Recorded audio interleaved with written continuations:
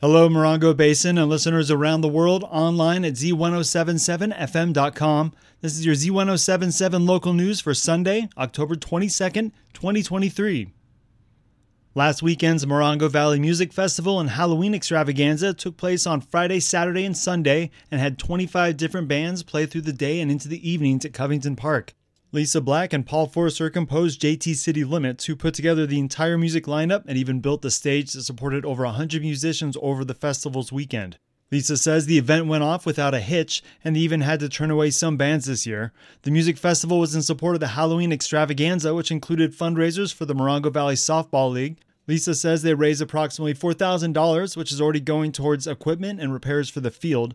The Halloween extravaganza also hosted a trunk or treat on Saturday afternoon.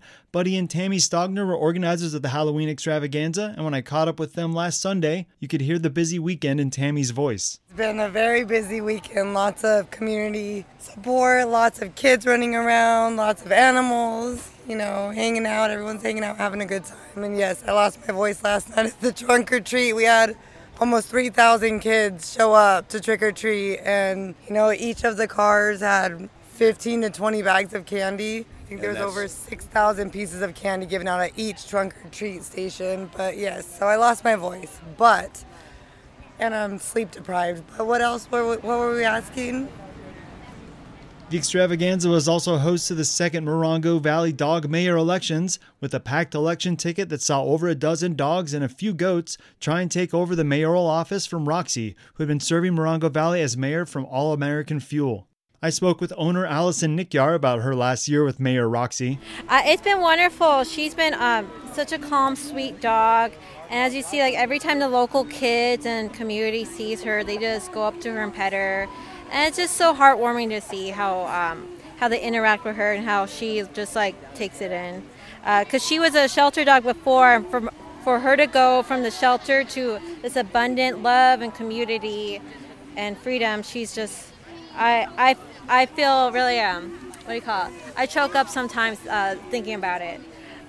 So it's been good. It's been a good year so far. It's easy to see why Roxy won for the second year in a row.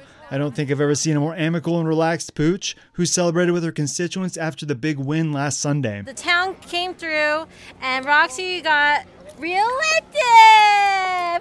If everybody could get their raffle tickets out. All the organizers I spoke with said that the now annual Morongo Valley Music Festival and Halloween extravaganza went extremely well, with everyone in good spirits enjoying local music and community. We're out to the road almost. It was huge line of kids. Very nice. Lots of happy and faces. it's just growing each year, so we'll be ready for next year. You can go by the station and pick up the certificate. Okay. You can find more information on the organizations who put on the Morongo Valley Music Festival and Halloween extravaganza at our website, Z107.7fm.com. Reporting for Z107.7, I'm Robert Hayden.